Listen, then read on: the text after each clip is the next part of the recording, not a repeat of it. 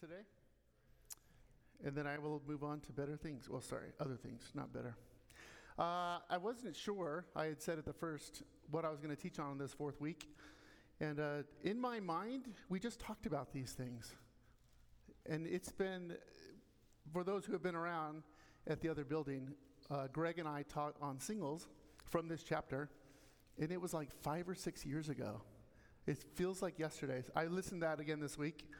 Greg should speak more. He's a very good speaker. And then in March of 19, that was an interesting month for everybody. Right before all the COVID stuff hit, that was a year prior, wasn't it? COVID-19, but it was in 2020. March 19, I did a 2-part during the Westminster chapter 24 on divorce and remarriage. So those are great resources. Those are all on the website. You've got under the website, the resources tab has all the handouts. And then under the Sunday school, you can go way back through SoundCloud and years and years and years of teaching. So please make yourself available to that. Now, this is a pretty sensitive topic, right? We're not in some ivory tower. We're not sitting around for our ordination right now with a bunch of seminarians. This is real life, right? I'm going to present Paul's teaching, and we have to realize in many ways it's an ideal. It is the goal. But for a lot of us, this can be pretty painful.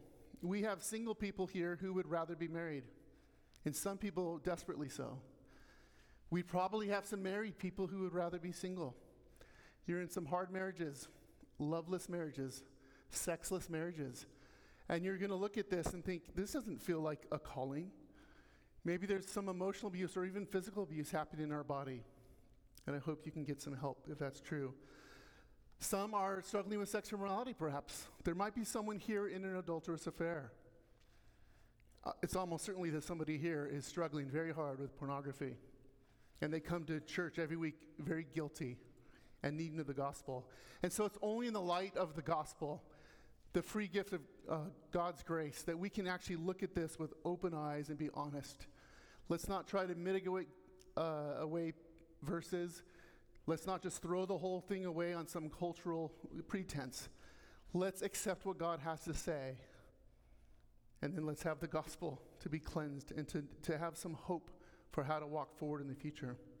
It's also very possible, if not probable, that Paul is speaking from his own experience. As a member of the Sanhedrin, he should have been married. So it's very possible he is now single and has lost his wife in death. Perhaps she left when he became a Christian. We don't know. So we're going to read the passage here. I just stole the outline straight out of the ESV Bible. I didn't have time to create my own outline. So I'm just going to use this at face value to kind of guide us through the passage. So let's go ahead and read 1 Corinthians 7. Now, concerning the matters about which you wrote, it is good for a man not to have sexual relations with a woman. But because of the temptation to sexual immorality, each man should have his own wife, and each woman her own husband. The husband should give to his wife her conjugal rights, and likewise the wife to her husband. For the wife does not have authority over her own body, but the husband does. Likewise, the husband does not have authority over his own body, but the wife does. Do not deprive one another, except perhaps by agreement for a limited time, that you may devote yourselves to prayer. But then come together again, so that Satan may not tempt you because of your lack of self-control. Now, as a concession, not a command, I say this: I wish that all were as I myself am. But each has his own gift from God, one of one kind and one of another. To the married and the widows, I say it is good for them to remain single, as I am. But if they cannot exercise self-control, they should marry. It is better to marry than to burn with passion. To the married, I give this charge, not I, but the Lord: the wife should not separate from her husband. But if she does, she should remain unmarried or else be reconciled to her husband. And the husband should not divorce his wife. To the rest I say, I, not the Lord, that if any brother has a wife who is an unbeliever and she consents to live with him, he should not divorce her. If any woman has a husband who is an unbeliever and he consents to live with her, she should not divorce him. For the unbelieving husband is made holy because of his wife, and the unbelieving wife is made holy because of her husband. Otherwise, your children would be unclean. But as it is, they are holy. But if the unbelieving partner separates, let it be so. In such cases, the brother or sister is not enslaved. God has called you to peace. For how do you know, wife, whether you will save your husband? Or how do you know, husband, whether you will save your wife? Only let each person lead the life that the Lord has assigned to him, and to which God has called him. This is my rule in all the churches. Was anyone at the time of his call already circumcised? Let him not seek to remove the marks of circumcision. Was anyone at the time of his call uncircumcised? Let him not seek circumcision. For neither circumcision counts for anything nor uncircumcision, but keeping the commandments of God. Each one should remain in the condition in which he was called. Were you a bondservant when called? Do not be concerned about it. But if you can gain your freedom, avail yourself of the opportunity. For he who was called in the Lord as a bondservant is a freedman of the Lord. Likewise, he who was free when called is a bondservant of Christ. You were bought with a price. Do not become bondservants of men. So, brothers, in whatever condition each was called, there let him remain with God. Now concerning the betrothed, I have no command from the Lord, but I give my judgment as one who by the Lord's mercy is trustworthy.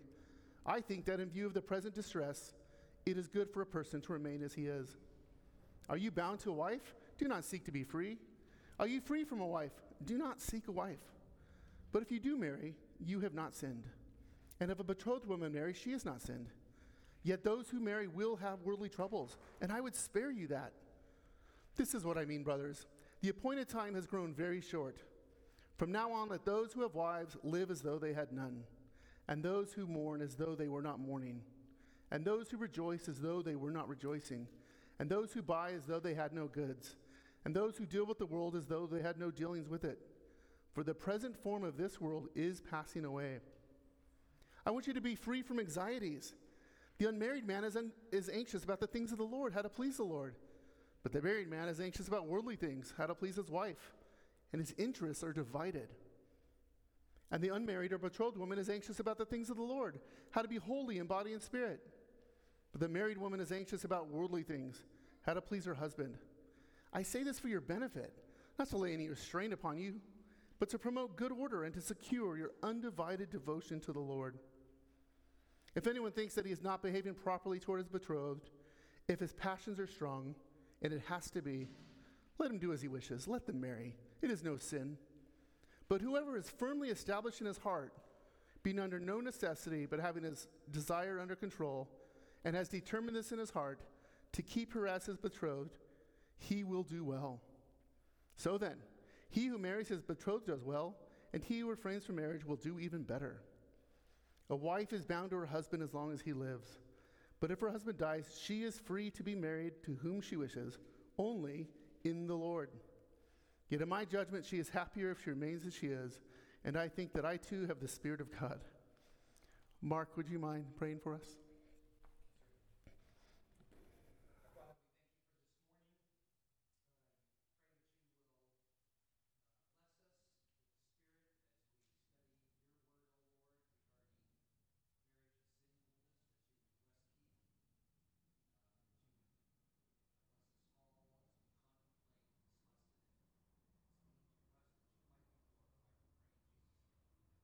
Thank you. So, I introduced this series trying to give you some hints of how to study the Bible, so I want to continue that a little bit. So, whenever you study a passage, a couple things you want to keep in mind. First of all, think of the immediate context. And there's at least two things that jump to me out. We start the chapter with this now concerning. So, for 6 chapters, Paul has been responding to the things that has been told to him. In chapter 1, he says, it's been reported to me by Chloe's people that this is how you're acting, particularly with all these factions. Well, now he's going to start at least 7 times. He is specifically responding to some questions they have sent to him. Now, we get an idea of what those questions were, but we don't know exactly what they were. So it makes it a bit of a challenge on exactly how do we understand his teaching, how do we apply it to our own lives, how specific was it to a specific question that we don't have. So we just have to be a little careful as we go through there. The other thing you saw in verse 26 is, in view of the present distress. So something's going on. Some commentators think it's a worldwide famine that's going on in that area. Some think it's the upcoming persecution of Rome. Either way, somehow his response is in view of that present distress. Again, it's a challenge. What universal principles can we draw from this chapter versus some that we might need to soften? if anything, it seems at least the weight of his emphasis on being single is tied to that, because that's what he says. That's that one. All right, then there's always a broader context. Now, remember, I go to the commentaries, I'm not a historian. So we talked 3 weeks ago about some of the historical background. We read a little bit in Acts 18. We know a little bit about Corinth and this audience that he's talking to. A couple of those things that I think apply here is the Hellenistic society was very much emphasis on the individual, my rights, versus worrying about the collective and what's good for the good. And we see his emphasis, as I said, is on Christian unity and thinking about what's good for the body. And that's going to apply to marriage. And it's also, we just know it's a very sexually immoral society. Remember, the temple of Aphrodite is there, 1,000 pagan priestess prostitutes. The temple of Apollos that glorified the male body and homosexuality. So this is the culture they're coming out with. And certainly, even a couple years into being Christians, they're still affected by this, as we are. We are affected by our culture. The culture before being a Christian, and even as a Christian. Our ideas of sex and relationships and marriage are affected by our culture, and we need to be aware of that. And then we also want to look at the book context. Again, at least in an epistle, it's quite clear to me that Paul has some main emphases that he's trying to get across, and it's going to weave all throughout. And so you want to think about what are the broader things that Paul is dealing with in the letter that now we can bring into this single chapter and this topic of marriage. I think that's probably the biggest thing I'd like to emphasize, because sometimes we do a systematic where we just, run to Matthew 19 and Genesis 1 and 2, and we'll get all the verses and passages and put them together to have some system of theology, and we have to do that. But sometimes we need to understand each of those passages in its own context, the authorial intent and everything. So that's kind of what I want to emphasize today, that you may not naturally think about. So again, we saw this. There it is, chapter 7. So you would want to sit there and think, okay, in light of everything Paul's talking about, how might I look at marriage and the gift of singleness in a different light, in a slightly different context? So there's 5 things that I've come up with. There's 3 on your handout, and I'll add 2 more. I had an early deadline this week, so I added a couple more. So those are the 3 that are on your thing. First thing is unity in factions. Paul isn't so much addressing an issue that the whole Corinthian church has gone down the wrong road and needs to correct them. It's probably that they're having disagreements among these factions in Corinth. And so he's helping identify, okay, this faction got this thing right, but this faction got this thing right. He doesn't go whole hog in any direction. It's almost like he's being a little bit of a politician. No, you can't command them not to marry, but there are some really good reasons not to marry. So everyone's kind of getting something, and he's trying to steer them to the truth. That's what it seems to be. The other one is apostleship. Paul has very much had to defend himself as an apostle and the role of the apostles in general throughout the letter. And we talked about that 2 weeks ago quite a bit.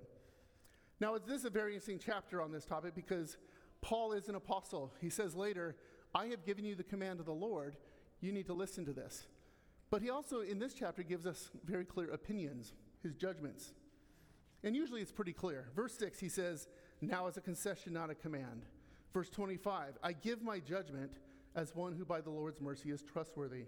Verse 40, yet in my judgment, and I think that I too have the Spirit of God.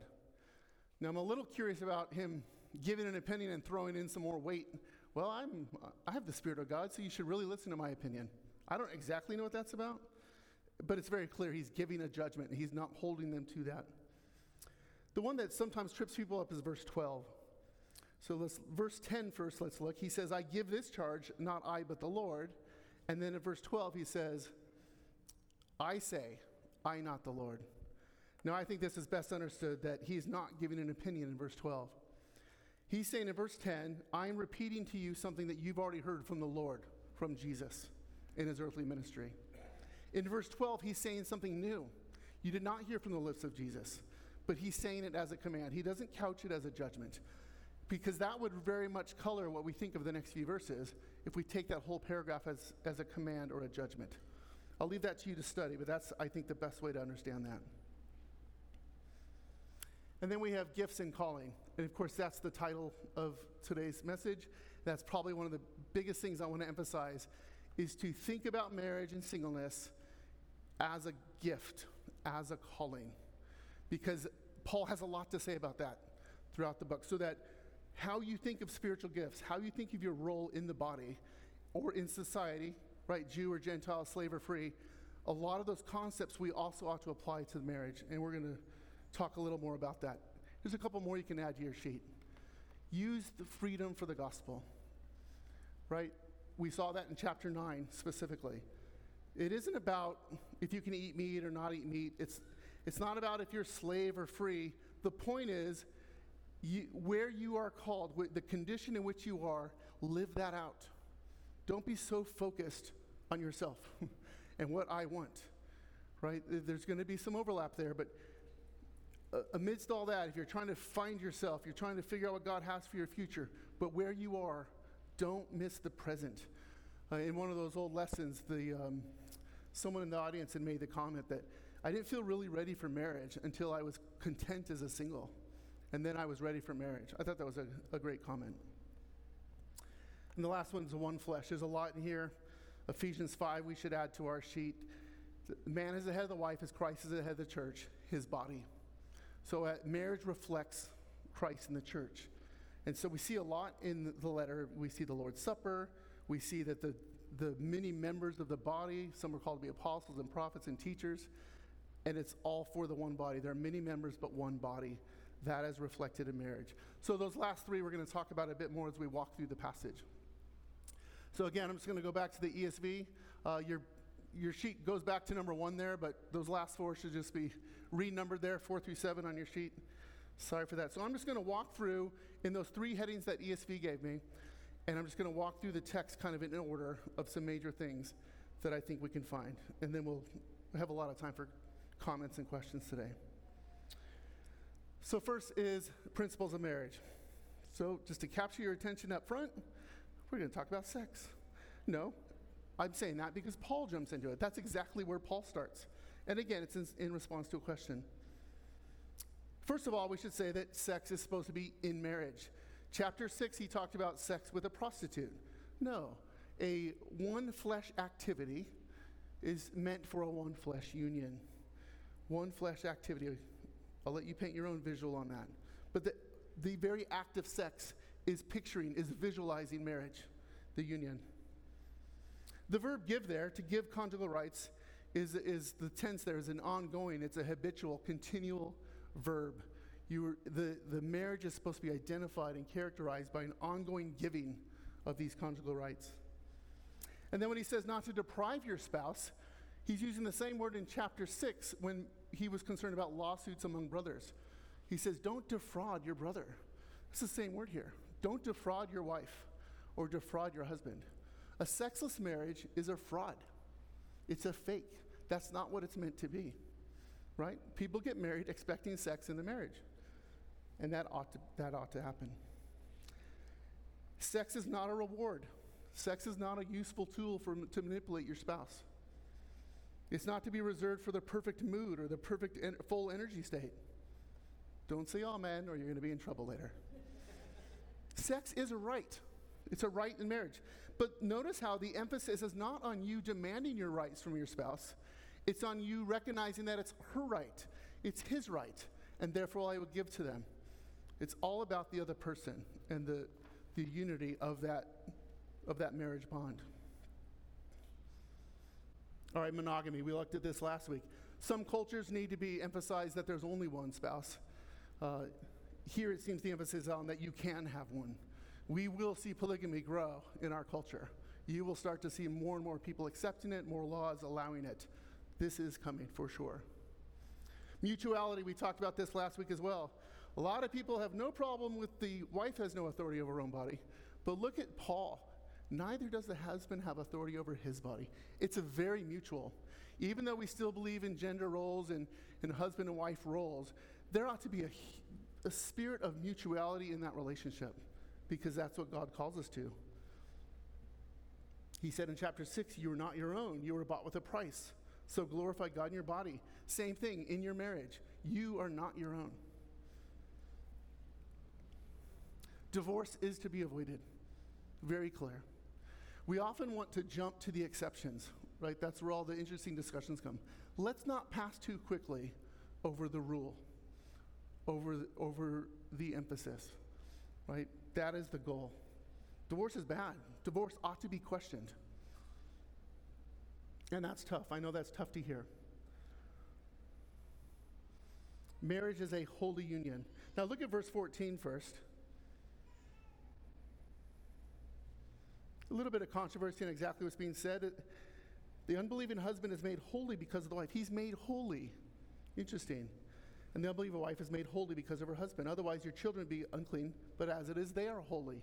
So in some way, this might have to do with the actual holiness of the union itself, objectively. It might have to do with some sanctifying influence on a daily basis in that marriage. Like 1 Peter 3 would say, how do you know you won't win your husband, right? When he sees your conduct.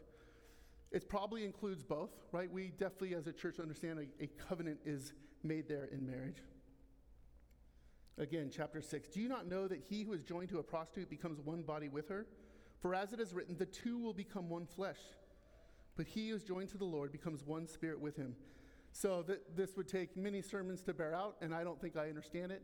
Something special, something unique and mysterious happens in a marriage.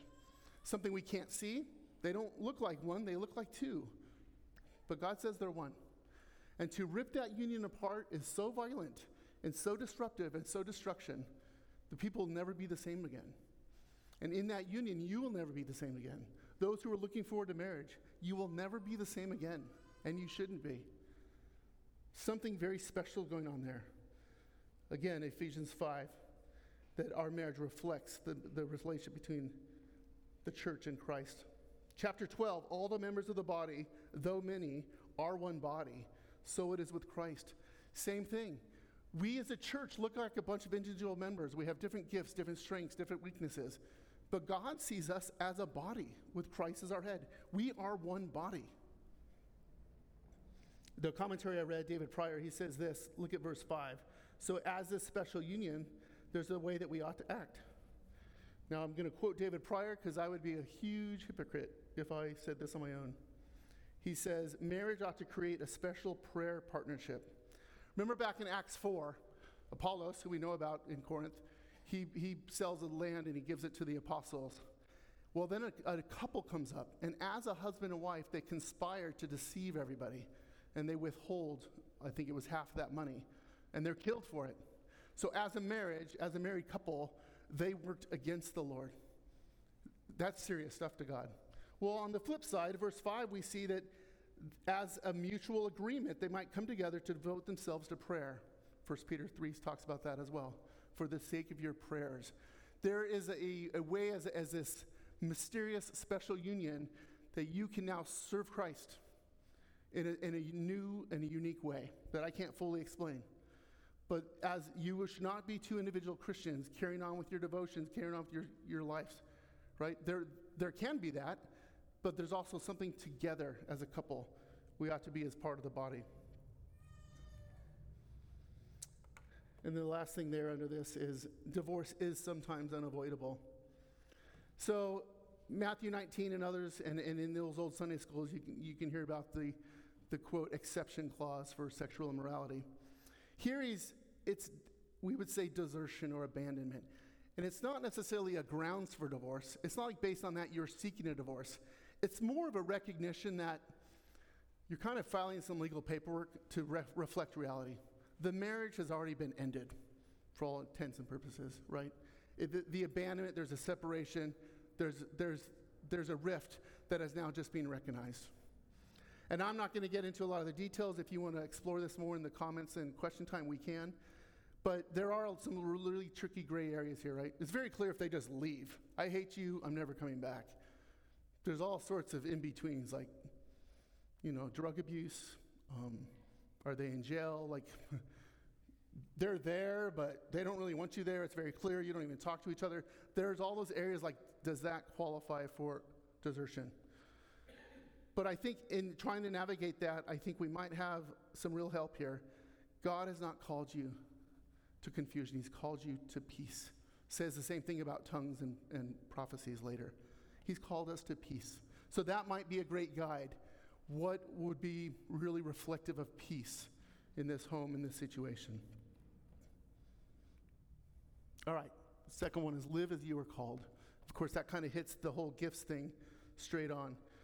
Chapter 12, to each is given the manifestation of the Spirit for the common good.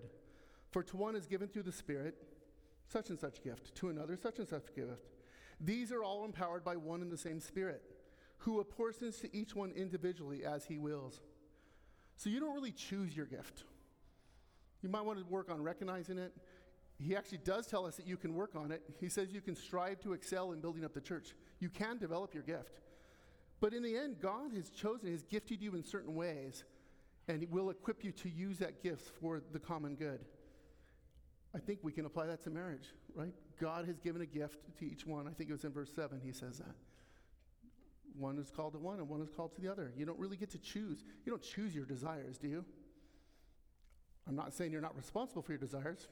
You're responsible how you act on those desires, but you don't really choose your desires.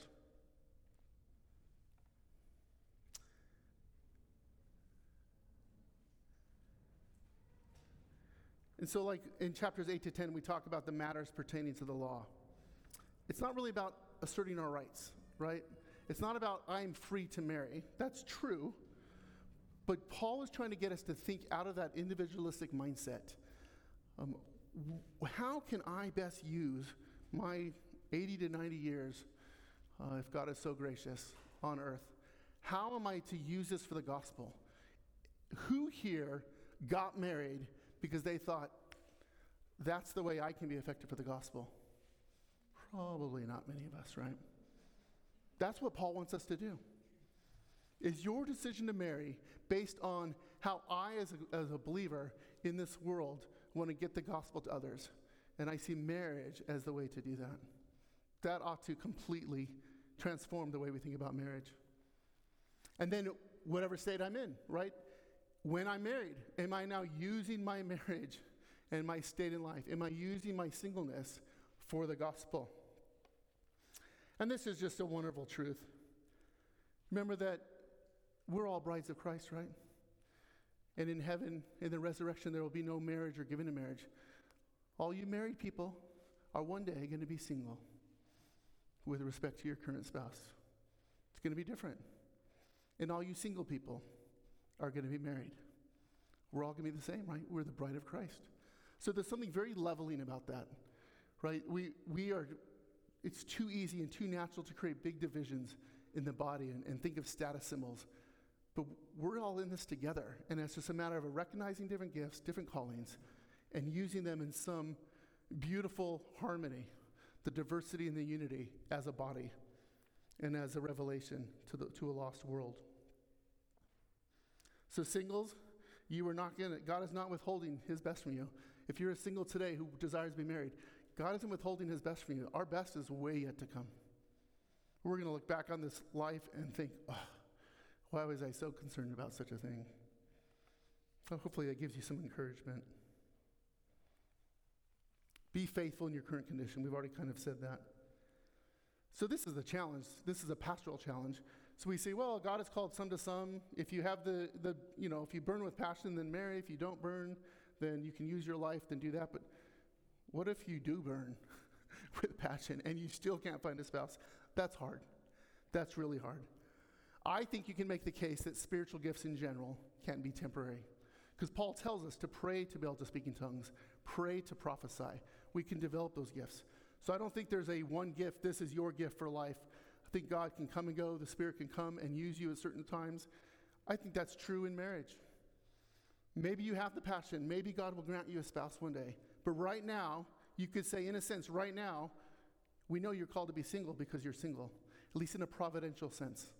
I'm not saying not to continue looking for a spouse, but don't so live in the future. Live in the here and now. Because whatever Paul sees as an advantage of singles is true for you right now. Like you have time. You have which will give you energy. You have ability to maneuver. You have less accountability. You have less troubles and anxieties in the world. So use that for the gospel. Don't spend double the time on Instagram or on Netflix, right? use that opportunity for the gospel. And I would be a horrible single. I'm not casting judgment, because I've learned that as I've gotten freer with children who have grown up and are in post-high school. I got married right away. I had no idea how bad I was at managing my time. Right? My responsibilities were laid out for me. Right? I thought I was good at things, but no, I never had to make decisions. It was made for me, and I just go, and it was kind of simple in some sense. So I've been humbled in the last few years by that. All right, so the last section we have is the unmarried and the widows. You are free to marry, yet only in the Lord. I think it was a year and a half ago or so, we had one on, is it right to date an unbeliever? You could go back and listen to that. I already got into this a bit. Marriage brings troubles that compete with an undivided devotion to the Lord. That's Paul's big intent. It isn't so much about your marital status. He wants you to have an undivided devotion to the Lord. Can you do that in a marriage? That's his concern for you. Because if you can't, maybe God is calling you to something else. You go back and listen to what Greg had to say. He basically had a plead to the married in his church, in our church: quit trying to set me up all the time.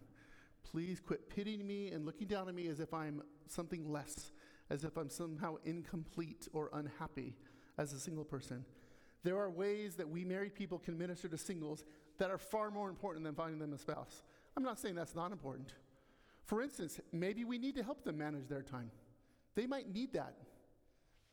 And single people, I've learned, because Greg and I meet very often now, I've learned what it means to be single, especially someone who's older as a single. I think Greg has taught me so much about friendship that I would never know otherwise. So we have a reason that we need to be with each other and around each other. Invite each other into our homes. Don't stay in our cliques of married and singles. Part of what I want my single children to look for in a godly spouse is someone who is devoted to the Lord, who they see active in their local church. Because they're not going to magically change overnight when they get married.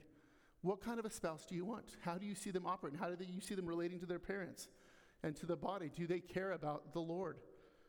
Because if they don't, it might be time to wait for maturity or look for someone else. So therefore, you singles, what kind of a spouse do you want your spouse looking for? Right? Be the kind of person that you would want your godly spouse to be looking for in you. All right, to the nitty-gritty. I have 2 more questions up there that aren't on your sheet. Let me just maybe intro them a little bit, but I really want to open up. I will own the mic. You will wait for me to come to you. Does Paul believe Genesis 2:18 is not good for man to be alone? Seems like maybe a theological challenge between Genesis 2 and 1 Corinthians 7. Number 2, in light of temptations, Paul is very worried about sexual temptations. If you burn with passion, then marry. It's better to marry than burn with passion. So what are you people waiting on? Right? Is this a smart thing? A lot of people wait to finish their college, finish military training, finish whatever. They're waiting on something to get there, but they're convinced they've found their spouse. There's probably some pastoral wisdom we need to talk about in there. Should married couples necessarily pursue children? It kind of seems in verse 14 that this is maybe soft. It's not very hard in the chapter, but children are kind of an assumption in a marriage. Of course, maybe that's because they had no birth control back then. But that is a broader marriage question. Should couples necessarily pursue children? Or do they have the right? You have the right to remain unmarried. Do you have, as a married couple, the right to abstain from children for the sake of service to the Lord? Right? You could carry on that thinking. Does lawful divorce assume lawful remarriage? That's a big topic.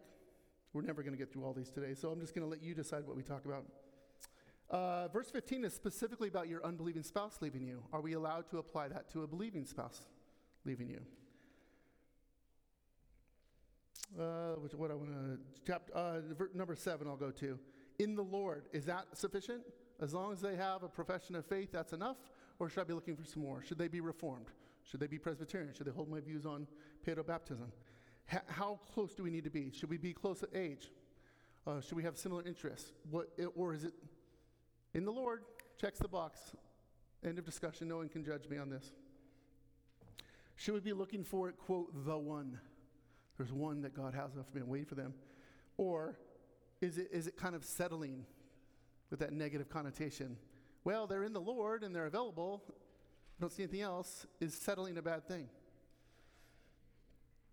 And then the questions up there. I realize I neglected the singleness in my questions. So it does seem that he's saying, well, some have one calling and one have another. It's almost like equal footing, almost like we would have 50-50, singles and married. Now, I've talked about the present distress that might challenge that, but we do tend to assume marriage. Now that I've said that, listen to the next 8 sermons and Sunday school teachings. And in our conversations, Greg has helped me to see this greatly. We do kind of assume people will be married or are pursuing marriage. Is that right to do? Even though the majority are married, is that right to do? Is it a fault that usually we call men to the pulpit who are married, right? So that's their world. Think about that as you're teaching and conversing. Is that a good assumption? Is it a bad assumption? And then should we have segregated small groups? Should we have a couples ministry? Should we have a singles ministry? Or should we just stick with community groups where everyone's together? All right. First question or comment. You can ideally take it from the 10, but you don't have to.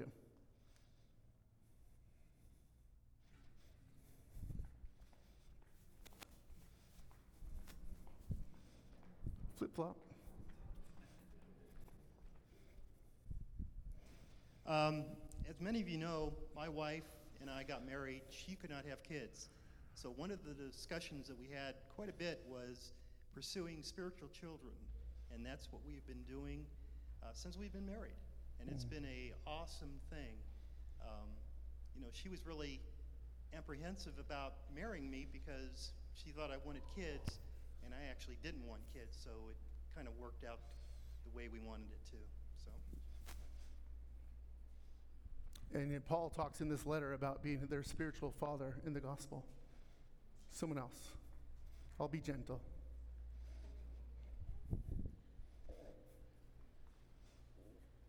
There's no way.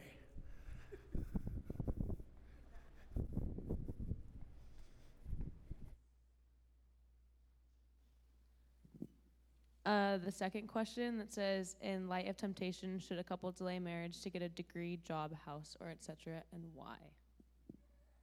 I'm asking you. No, I want you to answer. All right, what do you guys think? What is, anybody want to comment on that one? As Mark and I grew up, one of the things our parents, I don't know if they ever said it, was that we'll continue to pay for your college. Well, for me, Mark paid for his own. But so I think that was generational. So one of the conversations we had was that we would pay for college, whether they were married or not. That wouldn't be a barrier, mostly for that reason. You were happy that they would not finish college first? That didn't happen, but we talked about it. Okay, you talked about it. In advance. Anyone else on that specific question? And then you can follow it up with another question. I think that's a fairly recent mindset. I think it's very American. It feels very post-World War II. That you have to establish yourself in your career. You have to establish yourself, and I think as lifespans have gotten longer, people are. But I think it's really dangerous because for me and Kathy, I met her. I desperately wanted to date her. She said no. And then there was I was like, well, I really feel like I really want to anyway. So I tricked her into it. And and within 6 months we were engaged, and 6 months later after that we were married. Because you got to lock that down. I think that, it's really important to find the person that the Lord is calling you to, or however you're going to phrase that. And then get married. If you are called to marriage, get married. Yeah, some things I thought of on this were, well, if you're physically separated, like a way to college, that kind of helps with the sexual temptation. But yeah, in general, I think you need an answer. I think Paul tells us you need an answer. There might be answers. I'm not saying it's definite. One of the biggest things is to make sure you're convinced this is the one for you. And maybe you're using these other circumstances in life, knowingly or unknowingly, that you're not actually sure about this person. So we need to be careful about pushing someone, right, based on the explicit text here. I'm personally a huge believer in very short engagements, like 6 months, way too long. Because if you've chosen the one, let's get on with it. And I think that I too have the Spirit of God. So that's my judgment.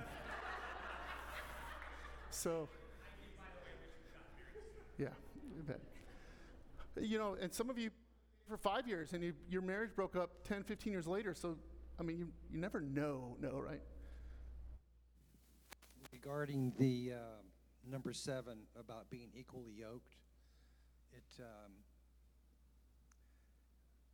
as I age, I mellow out on my doctrinal differences between other Protestants.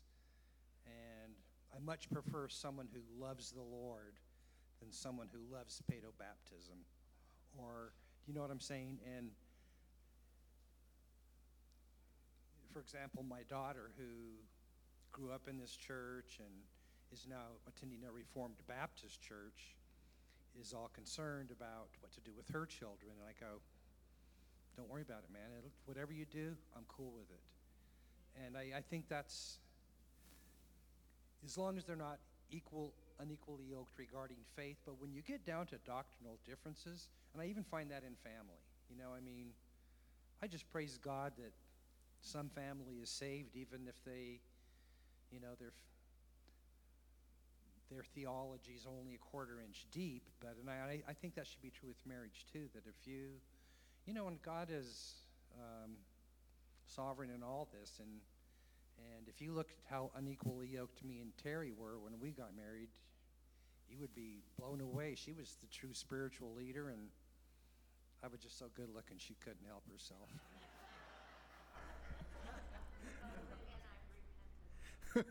She said she repented.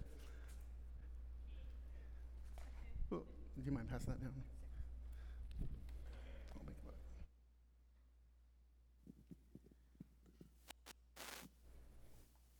I think marriage is a little bit risky, and I don't know if it's God's sovereign will or permissive will who we are married to.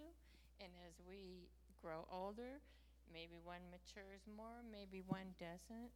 But I just want to say that in all of it, you know, you stay together, and it matures you even more, you know, to grow through the difficulties. You know, so it's not so easy, and we're not so perfectly paired.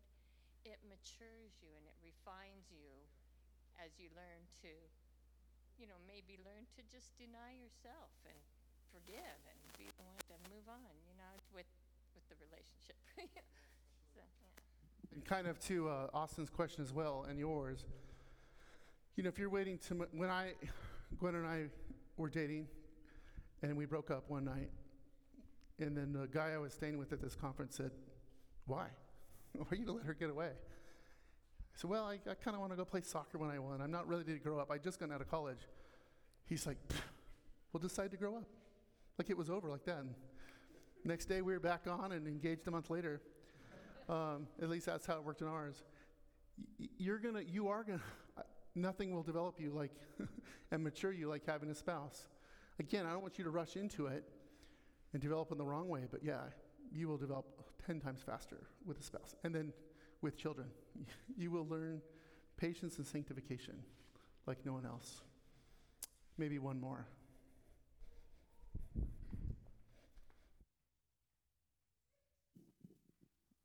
Right after Annie and I got married, and I guess over the last 12 years of being married, what I've kind of learned is that I think we underestimate just how much cultural pathology and the way our American culture interprets relationships colors the way we view marriage, family, and that kind of a thing.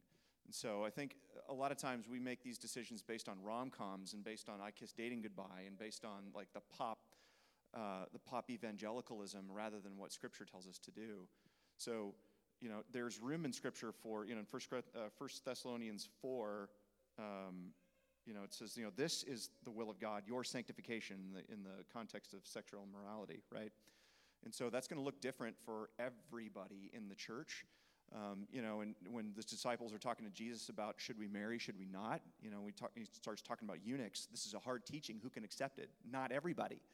But we are going to be there one way or the other sometime, either before marriage or after a spouse passes away or whatever the case may be.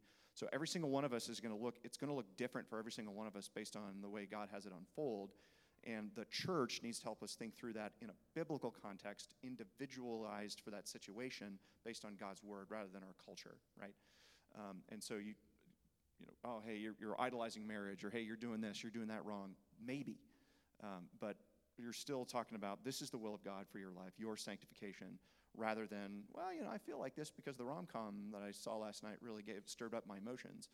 And so if we just think with a biblical lens rather than an emotional lens, I think that's where we're going. Well, we are in a body, so you don't need to pursue these questions on your own. You would be foolish to do such a thing. So surround yourself, older and wiser people, and your peers, right? There are some very huge pastoral issues in these things. These are not black and white.